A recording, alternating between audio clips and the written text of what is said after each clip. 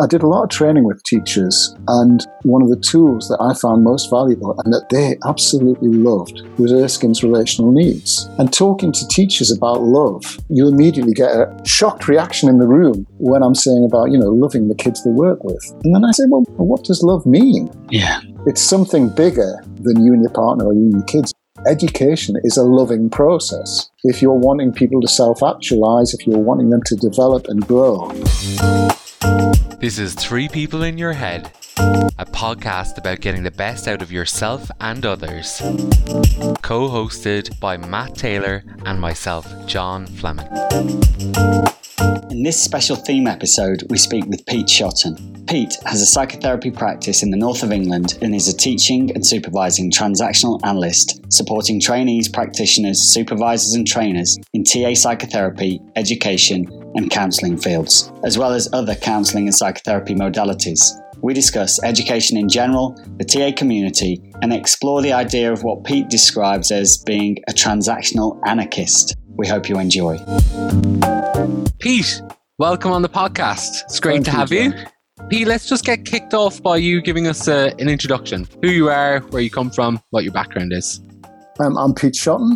I am a CTA in psychotherapy and education. I always say CTA first because that's the bit that we all try and get accredited in. That's what we start, when we start off in TA, that's what we're training towards. Yeah.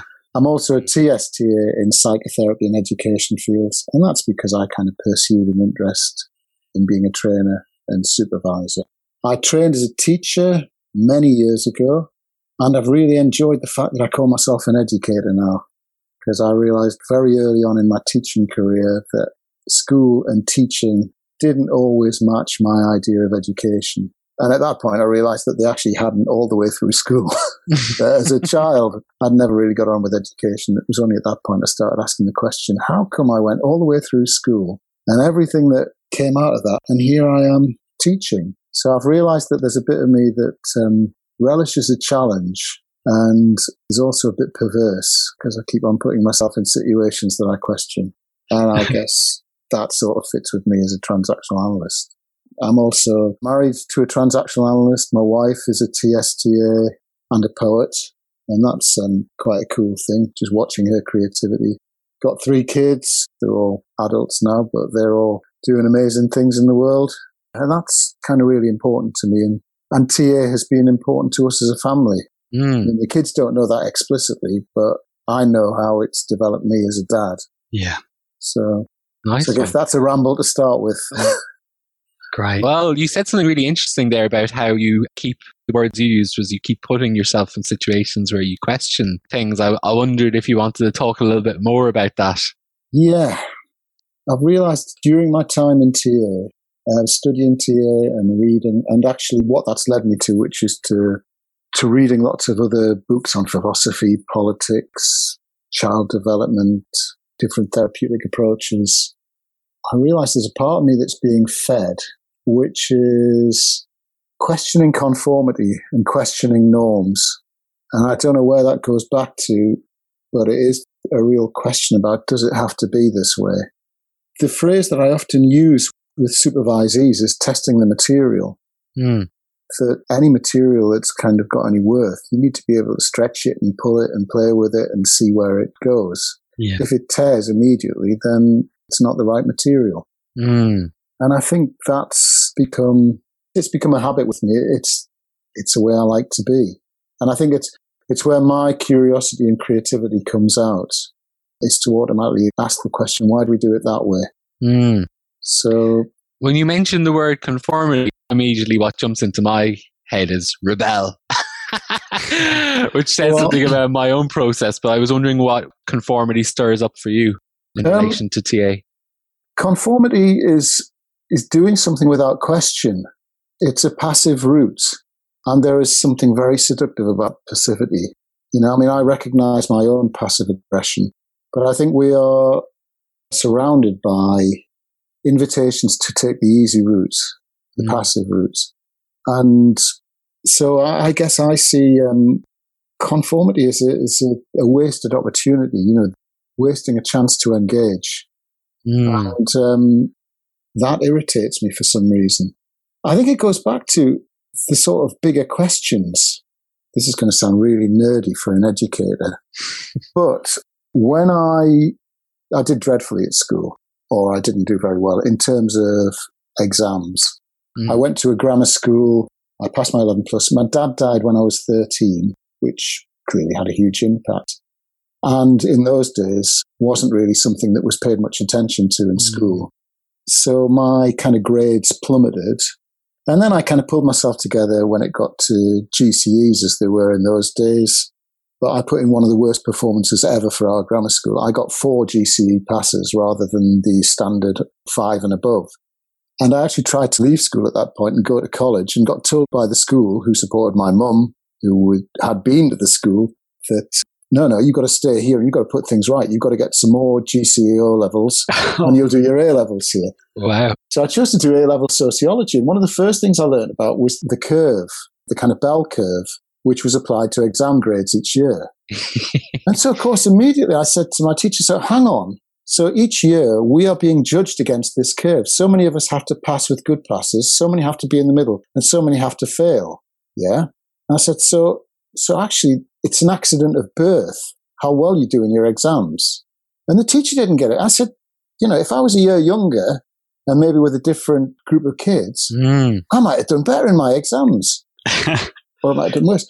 And it stuck with me that something didn't make sense. And I think at that point, I kind of realized these were important questions. I mean, the other side of conforming is that I don't mind conforming if I've asked the question and I've got a good answer. I will not tear stuff down just for the sake of it. Yes. Anybody who's supervised by me towards their CTA will tell you that all the boxes are ticked, that everything's done, that they are prepared. This isn't an advert. I've got enough supervisors. Terms and conditions apply. They're prepared when they go for exam, because in that sense, if that's what we have to do, that's what we have to do, and we will conform. I might be asking questions of my fellow examiners and of other trainers about why do we do things this way, but as long as we're doing them, I will support somebody going through the system. So there's a bit of a paradox there, and I think that kind of ties in with the idea of rebellion.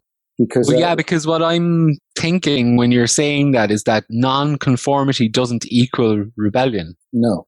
But sometimes it's construed that way. It's like if you're not willing to conform, it means that you're automatically rebelling, and that's not necessarily true. And I see rebellion the same as conformity. I will rebel if I can see a good reason for it, and if I'm doing it in order to address an unjust conformity. Keith Tudor's he talked about adult ego state as an integrating model. What he said was, we can rebel from an in-the-moment place, which is based on being in the moment and using reason in that moment. Not because we're accessing some kind of childish urge to say no, but because we can see that there is an injustice that needs to be addressed. Yeah. So rebellion can be a really appropriate function, but not just for its own sake. Just to put it in more context for people, I suppose you could say that even asserting a boundary might be an act of rebelling, but an appropriate one if that boundary is really important to be upheld by you as an individual. Absolutely. As long as we're having the conversation about it. Yeah. The problem I have often with a sort of conformity agenda is that it shuts down the conversation. And to me, the conversation is, well, we're transactional anarchists. There's a slip. Transactional analysts. We were having a conversation before we started recording. That's why I slipped out. Well, it's out of the bag now, Pete. Yeah. So why don't you tell us all about transactional anarchism? Well, I'm an inveterate punster. I love playing with words. And a few years ago, I was reading the definition of anarchy on the back of Chomsky's book on anarchy. And I really liked the definition because it was about questioning authority in systems. It wasn't about destroying authority in systems. It was about questioning. Yeah. And it seemed to me kind of quite a constructive approach to what we call anarchy. And I just thought, anarchist, analyst, the transactional anarchist. Because I do believe that transactional analysis is about questioning everything. And it gives us a permission to question everything. Yeah. It's there in the name. Transactions are communication, analysis. What's going on in our communication? And I love the way we then can delve into the meaning of every word, every phrase that we use. It can be frustrating at times because it confronts our passivity.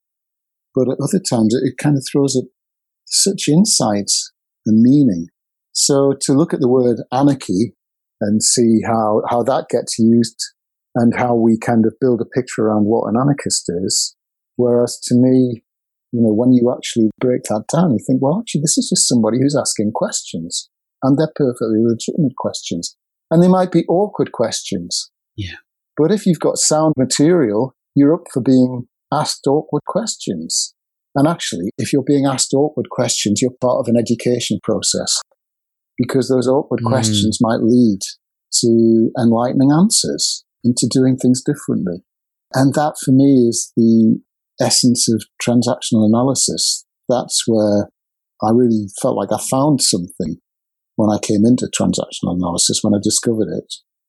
It wasn't like I was necessarily learning something new. It was like I was finding a body of theory that made sense to the 16-year-old who said, hang on, this curve. Suddenly, transactional analysis gave me a language and a framework for understanding what was going on there. There's something as well that comes up for me around justice when you talk about the curves. I'm wondering how you correlate that into it, or if it comes into it for you, maybe around social issues or political issues. Yeah, I think I hate unfairness. Actually, I don't like using the word hate. But yeah, unfairness is, I think that's a real kind of a legitimate child feeling. When a child says, that's not fair, it's one of the truest things you can hear. And quite often they'll get slapped down for pointing that out, the little anarchists. Life's not fair. Yeah. It's what you get back. Yeah. And that's a good lesson to learn. But then the next bit is, so how do you address that not fairness? I have a lot of faith in values. The thing that I love about human beings is that we do create value systems. And at the same time, we sneak around them. And I say we because it's not like there are good people and bad people. There are just people who do good and bad things. It's another part of testing the material, is to try and destroy the material. I place a lot of value on values. And I think that's another part of the questioning that I do. And in everything I do, I realize I set marks for myself in terms of dignity, integrity, which I don't always match up to. I quite often don't match up to. But those are things that I value. I like it when people are true to themselves. I like it when we can have a conversation without losing our temper. When we can actually meet and disagree. It's really interesting. I watched BBC Question Time last night because of the lockdown and stuff. It was a situation where people are on screens like this in Zoom calls. And I realized how much it changed the dynamic of the program. Yeah. And the answers were considered, that speakers rarely spoke across each other. The necessary gaps that were created in this form of communication took a lot of it's a kind of a mob mentality, it took a lot of the heat out of it. But it didn't take out any of the integrity of the arguments away. Different opinions were expressed, and there was a sense that there were differences there, but you could hear what was being said, and you could actually hear the intention behind what was being said. So there were people I disagreed with, but I could hear their thinking being expressed. It wasn't as if I was being bombarded by sound bites and catcalls. And I can cope with that kind of discourse. So do you think there was something going on with an awareness that their adult ego states were more engaged in that online situation rather than being face-to-face and being triggered? Yeah, I do. I think we are going to spend a lot of time learning going forward about the value of online communication. Yeah. And it's something that I am definitely up for exploring. I observed online exams at Metanoia online oral exams, the first ones that were done, I approached it with an open mind, and I was going to be interested to see the difference. And there was a considerable difference and huge similarities in terms of the conversation once it was flowing. It was fantastic. And what was happening for me in that moment was I was thinking, this creates access. This creates a different situation for accreditation. This is wonderful. Yeah. And different. And we have to find a way to accommodate the difference and learn from this and go forward and introduce something that is, to me, a social and economic necessity for people who can't afford to attend TA conferences and exams that take place around the world. It's bringing the world to them. I really do value the learning of this in the past year. And I think, what you said, Matt, about adults, maybe the fact that we have to give some thought to the technology, and maybe the fact that we are confronted by the faces. We're looking directly at somebody, and maybe that sort of, I don't know, I hadn't really thought about before, but I think it does invite a here and now interaction. Yeah. It's fascinating. It is, isn't it? I wanted to ask you a question about the conformity, actually. What do you think is lost when there is conformity? The first thing I would say is creativity. Straightforward example, the national curriculum. I mean, I was educated in the 1960s and 70s. In that way that the adverts used to say, you always remember a good teacher. I remember the creative teachers I had. I remember the teachers who inspired me. And there was something about the relationship that allowed them to shine through. Yeah. I was interested in their subject because they were interested in their subject. They were teaching me something they were passionate about. Now, it's not necessarily that I remember all the facts they taught me, but I remember the fire that they lit in me to go and find stuff out. Yeah. To me, that's the purpose of education. It is not to fill a bucket with facts. It's actually to give every learner their own bucket to go off and find out what they want to fill it with. But it's the knowledge that they can go, they know they've got the power to fill it themselves. And I think the terms that get bandied about in schooling, in the schooling system, I really want to separate out schooling and education. Yeah. Because I think schooling is a kind of a function. And I think, education is a philosophy, a passion, a way of living. So, I think conformity, the moment we try to harness something, we're going to lose something. So I don't mind creating standards, but I don't like standardization. And I think you can have standards without standardization. The national curriculum introduced a standardized curriculum. And I mean, I can remember when we were first looking at the documents, I can remember seeing fellow teachers switch off as they were reading what they had to teach and the way they had to teach it. Yeah. Because at that point, they were losing so much of themselves. They were becoming transmitters of a message. And I think this happens all the time in education. And I have a particular, take on this in the TA world. I don't like that we call our accreditation process an exam process. Really? And I don't like that it becomes a gateway that you have to pass through. For me, as a therapist and as an educator, I'm on a lifelong learning process. When I passed my CTA, when I passed both my CTAs, I did more supervision and had more supervisors and did more courses in the year after I'd got through that gateway than I did before. Really? Because before I was learning to a particular target. Yeah. After, I was free to then really do the learning. And I've said this a lot to supervisees. It's almost like you have to pass through this turnstile and then you can really start developing and learning your craft. You said something earlier, Pete, that keeps coming back into my mind. You said that conformity, the end result can be that it shuts down conversation. Yeah. I'm just thinking now, based off what you just said, conversation might not be the only thing that it's shutting down. You also said creativity. Yeah. Opportunities for other learning that's outside the structured or standardized curriculum. And that's really left a feeling of injustice for me anyway. Coming back to that justice thing, is that when everything's been controlled so much, nothing spontaneous can happen. No. Actually, when I was answering my own question, what's lost with conformity, what came to mind was freedom. And then you said as soon as you'd passed your CTA, you were free and you explored and had all the supervision you wanted.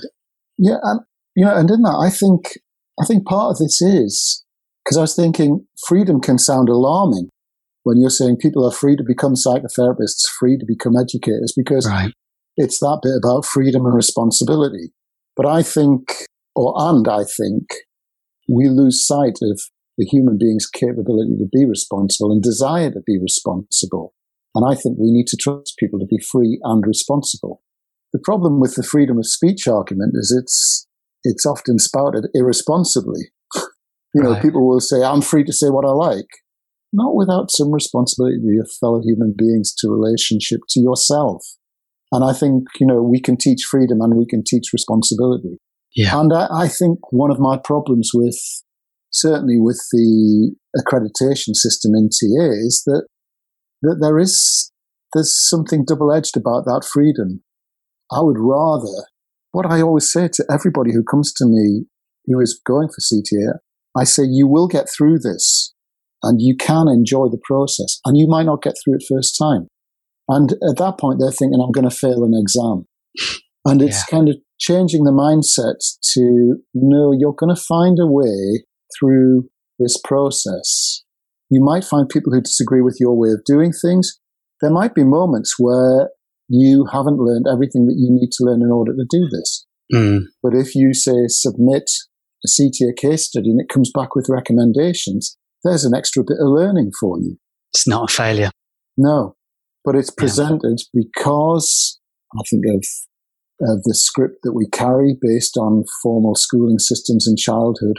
It's easy for us to passively fall back into, it's an exam system, and exams are about passing and failing. Yeah. And to me, it's not. It's a learning process. And these are about markers along that learning process. I'm not against people writing 24,000 words. I am against them being told that they've failed.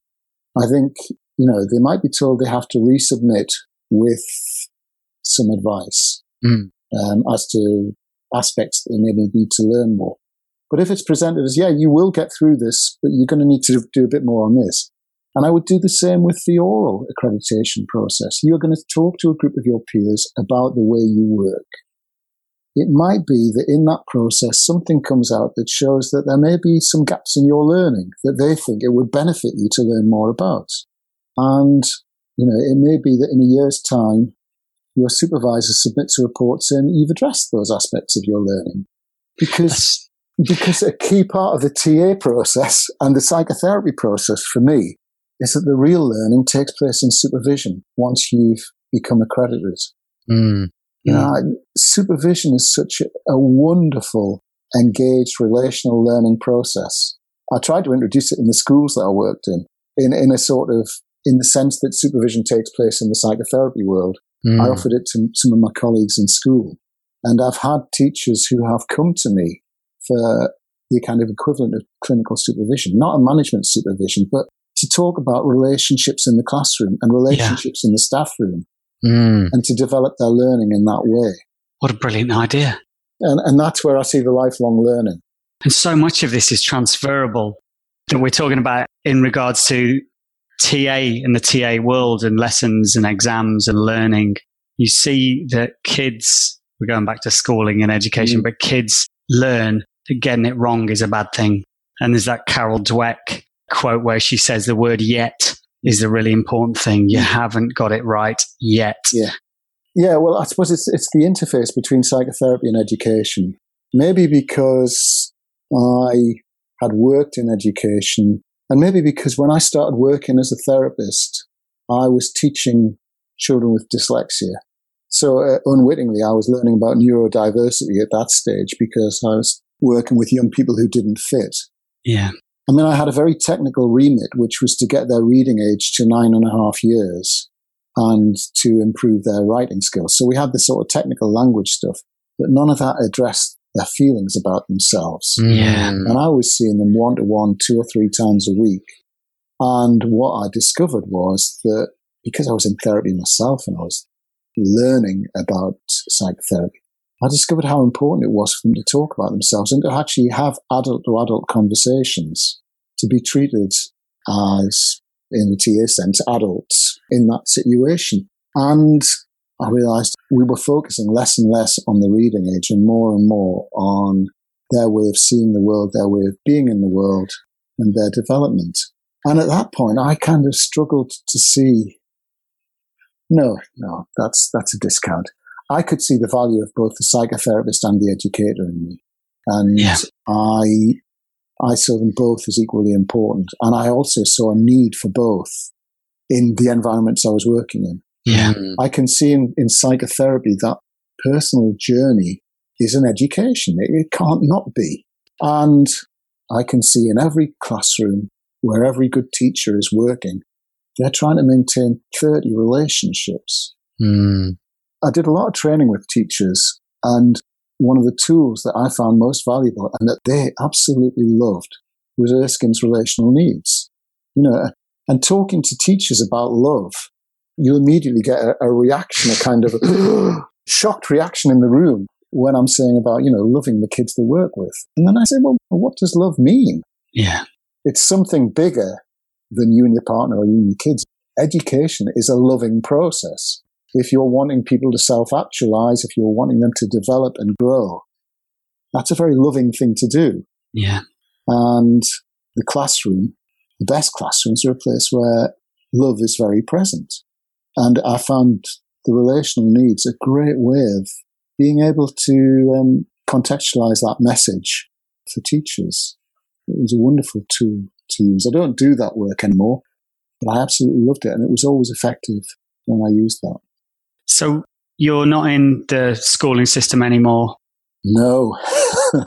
When I got to 60, and there was something symbolic about having trained as a teacher for all those years and worked in schools and getting to the position where I had quite a good psychotherapy practice and a supervision practice growing.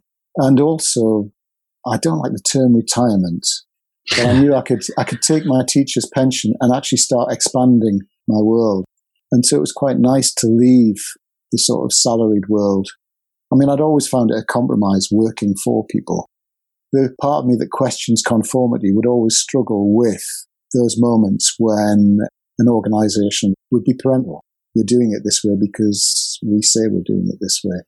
And I didn't want to feel rebellious. I didn't want to be having to ask the questions anymore. So it was wonderful to free myself of that and to expand my world a bit, to start exploring my own creativity as well as my work as a therapist and supervisor. So the last few years, I've kind of freed myself up a bit.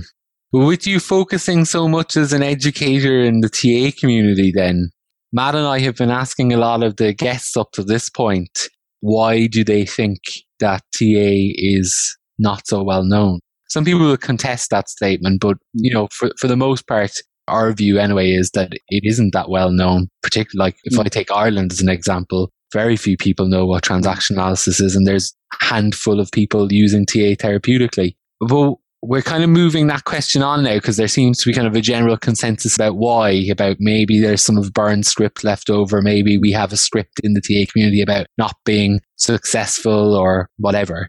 What does the TA community need to do to create a shift? I'm interested about that and how you might link that into conformity. And I think be prepared to take a risk. Yeah, take a risk and see ourselves as part of a social project. I think TA values, I was going to say I don't want to be political about this, but I think we're political about everything. I think TA values for me are humanistic values. They're about supporting people in groups. And I think coming from a position of supporting relationships, supporting groups, supporting communities, is bound to take you to the left-wing end of the political spectrum, because the right-wing end tends to be about our development as individuals and our individual resources, and Thatcher's "there's no such thing as society." I don't like polarization in politics, but I would say, the social responsibility is really important to me. I mean, I worked in schools for many years. I worked with foster children for many years. I've always put myself in that place. And I live in Manchester. I live in the north of England, which I would say is, apart from maybe across in Yorkshire. I'm not going to cut that one out. I've lived in Yorkshire for the past 3 years. People are very self-sufficient there.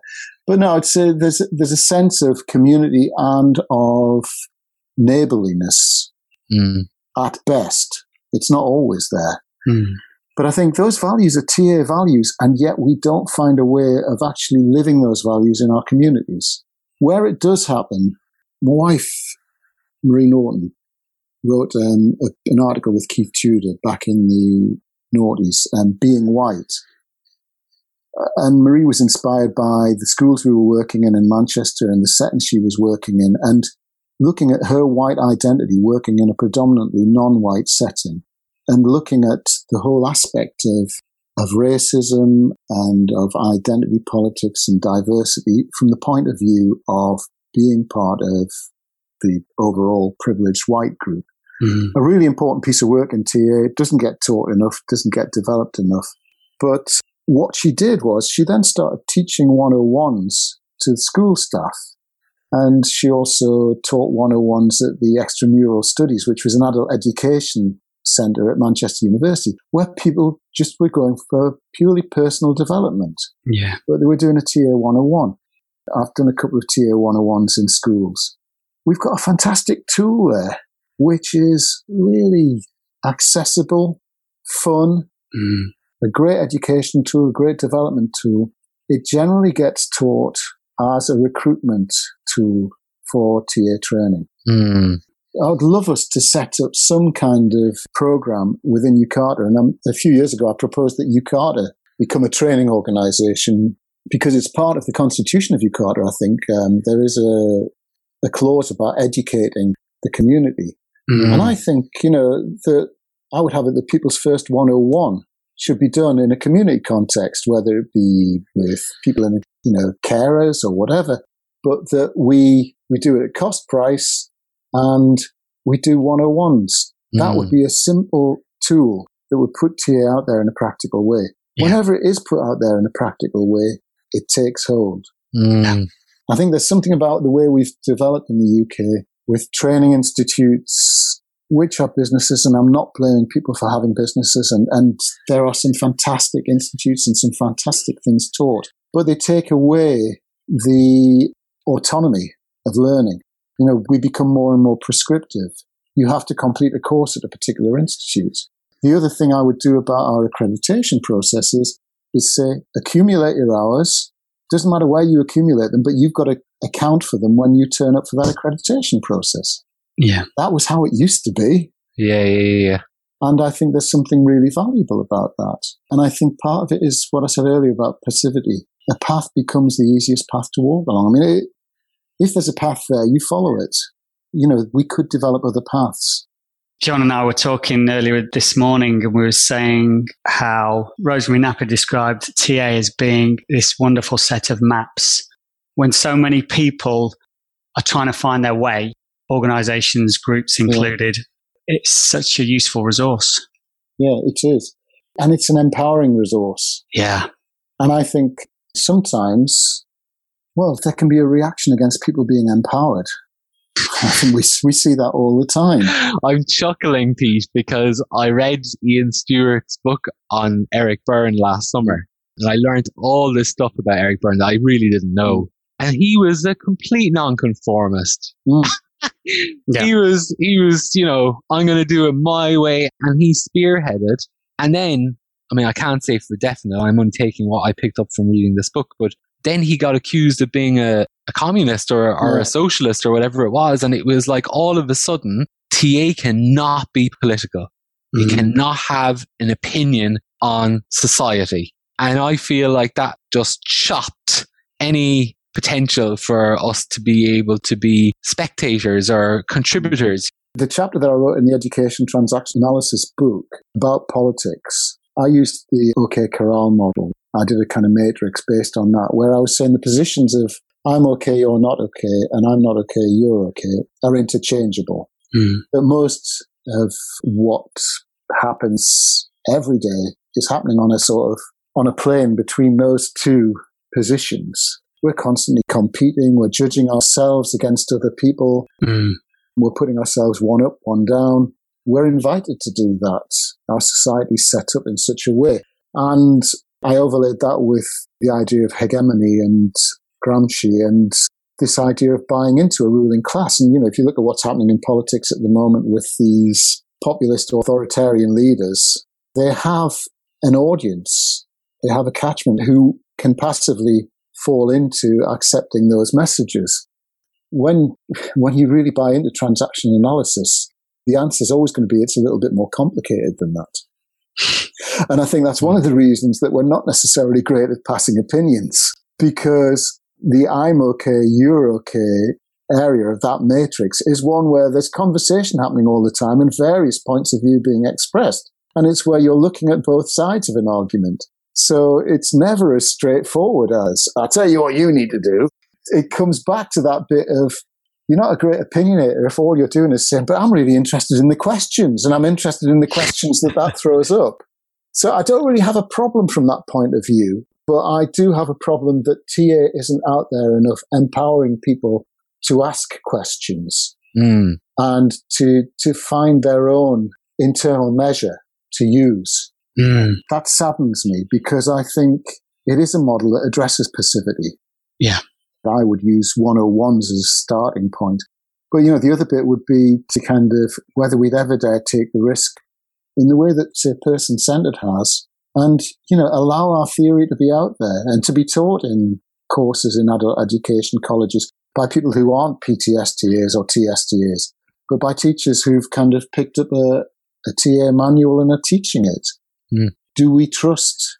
Are we prepared to sacrifice ourselves to that? Because what that would mean is a lot of people who've kind of come into this TA world wanting to develop in a particular way and developing a business model in a particular way would have to be prepared to sacrifice that model. I don't think it would be a problem, because in the person-centered world, you still have person-centered training institutes that are very successful. But, I think those are the kind of choices we have to make to allow TA to be out there. As a trainee, I can definitely get a sense of that sometimes. Yeah. Even setting up this podcast for me felt like, a bold move, because it's like, should we be doing this if we're not a TSTA? Is it allowed? Yeah. And I was very naive first year who didn't know any better. So I thought, there's no TA podcast, let's go for it. I really want to pick up on your discount there, Matt, because I think naivety is encouraged. I think there is a sense, especially in psychotherapy training, it's there in our models that we have the concept of parent, adult, child, that whether we mean to or not, we create some kind of parent-child dyad in training. And I don't know if that's there in every educational institution. Maybe it is to some degree, but I don't know that it is. Because every trainee who comes into a TA training organization is bringing something new. They're bringing a lifetime of experience and knowledge. But it can sometimes feel as if that's been left at the door.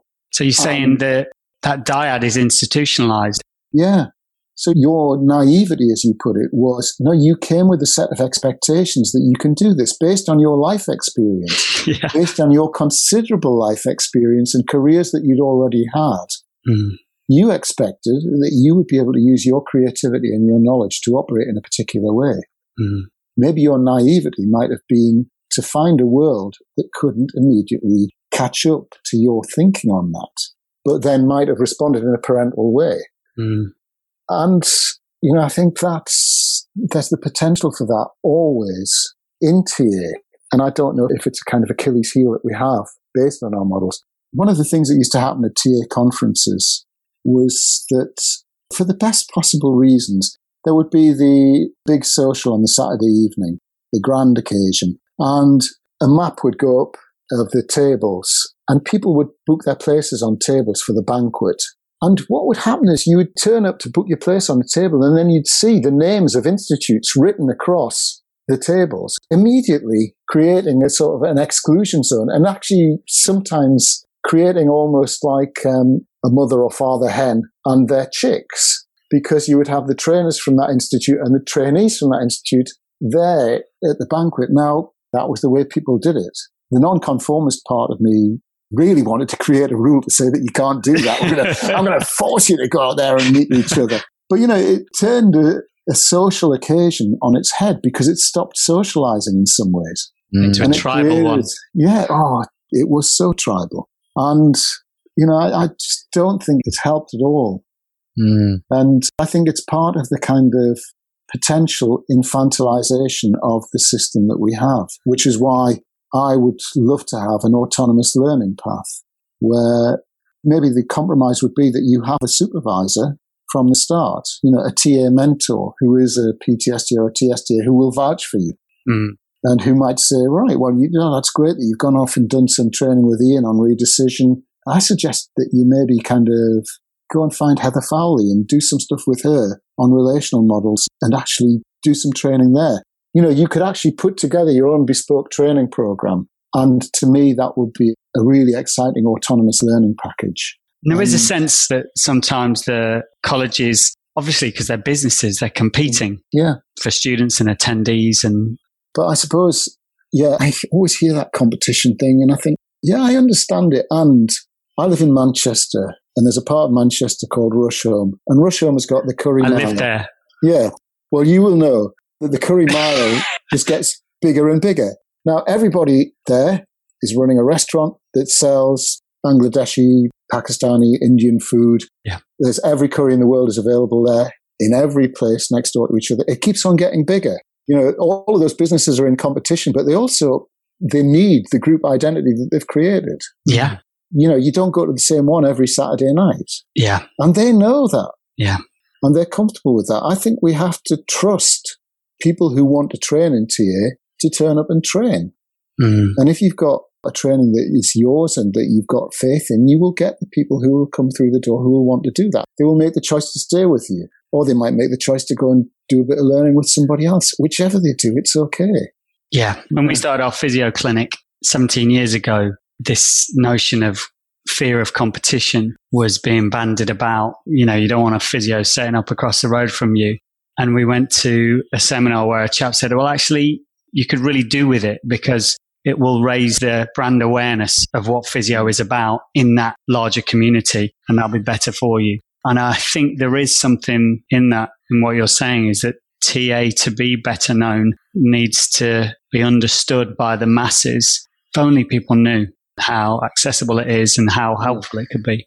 I don't really want to go mentioning another therapeutic modality, so I'll go to coaching instead. But ICF have done a really good job of that because the saturation of coaches in the world is huge. They're not all terrified of working next to each other, The other crazy thing I think that happens is that once TA psychotherapists have got their accreditation is that they become a lot friendlier and more open to other modalities and more excited to find out about other modalities and are immediately dipping into them, sometimes doing training in them. So, I think it's really interesting how we've got a model that encourages openness, encourages inquiry, and encourages relationship. And yet somehow we turn in on ourselves at times and we kind of shut the world out.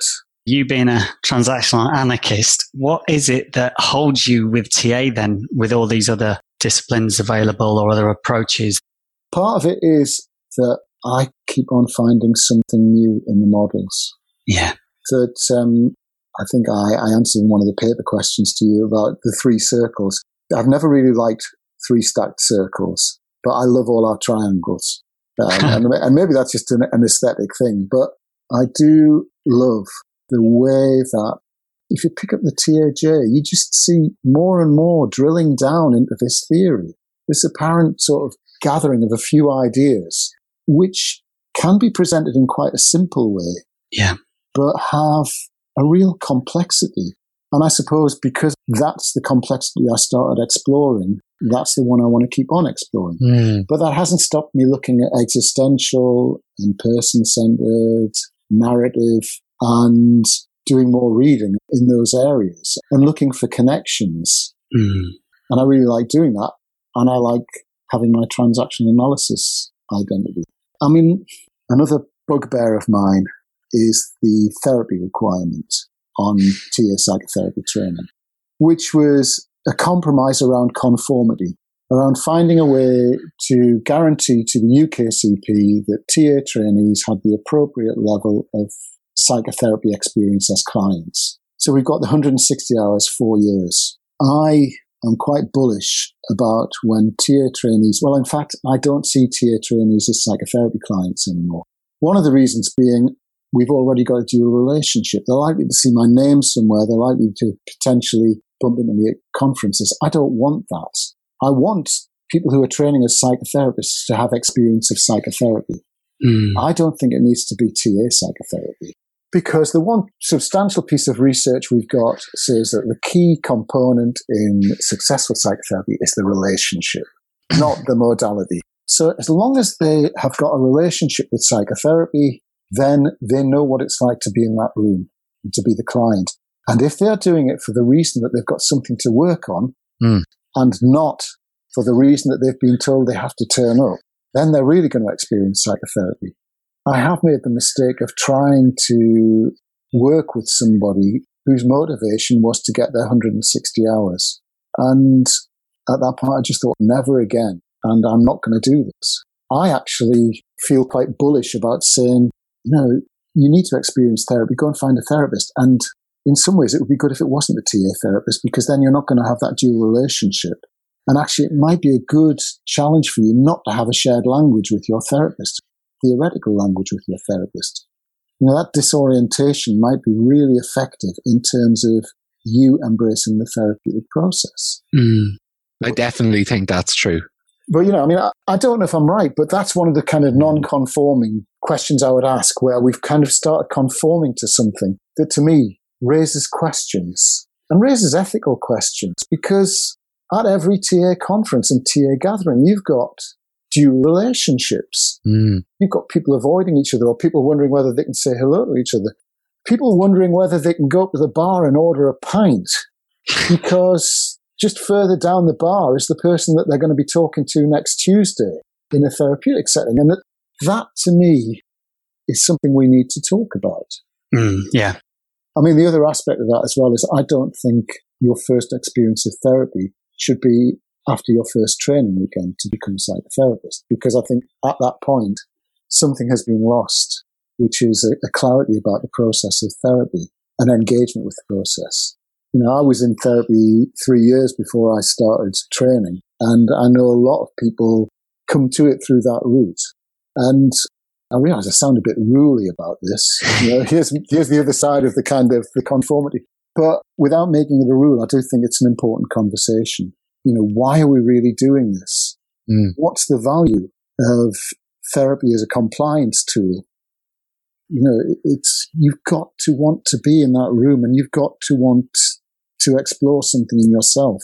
There's something as well, isn't there, about autonomy in all of this, or at least that's what it's irked in me, is like, why shouldn't I be allowed to decide when I need and don't need therapy and what type of therapy I need? And I think that's important. But I had never thought about the shared language anymore, which has really stirred something up in me. Yalom would say it's all grist to the mill, and I would agree with him. Yeah. And as I say, I think it's back to horses for courses and conversations, but there should be more than one way. And it frustrates me because things become orthodoxies, and once you've got an orthodoxy, there's an unspoken need to conform, and we stop exploring the other ways. I guess the other thing that's important to mention as well, though, is that we're talking specifically about training in the UK around this discussion. It may well be different in other parts of the world, in some places. And that's another interesting aspect as well, I suppose, of training, is that, people maybe assume they have to train in the country they live in and they have to join the association in that country. But, who makes those rules and can they be broken? Don't even get me started on the IATA UKCP interface. I mean, I feel stimulated by this conversation. I think it's been fantastic. Really enjoyed your questioning of systems and conformity. Yeah, thank you. Really enjoyable. Yeah, no, it's been really good. Really grateful for your time. Oh, well, thank you. I've really enjoyed that. As always, if you found anything in today's episode interesting, please feel free to reach out. If you would like some more information on TA or you'd like to see some TA resources, then head over to our website, transactionalanalysispodcast.com. You can also connect with us on all major platforms such as Facebook, Instagram, Twitter and LinkedIn. You can also email us at 3peopleinyourhead@gmail.com using the number 3 rather than the word. And if you haven't already, please follow us on Apple Podcasts and Spotify, and we would be really grateful if you could leave us a review. Thanks for listening.